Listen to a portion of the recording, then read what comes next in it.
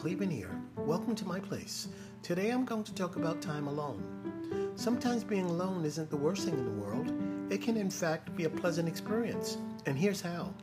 Being alone gives you the time to reflect on good memories, goals, plans, and life. And if you learn to use that time positively, you can enjoy the times you spend alone. And as always, thank you for tuning in to my place.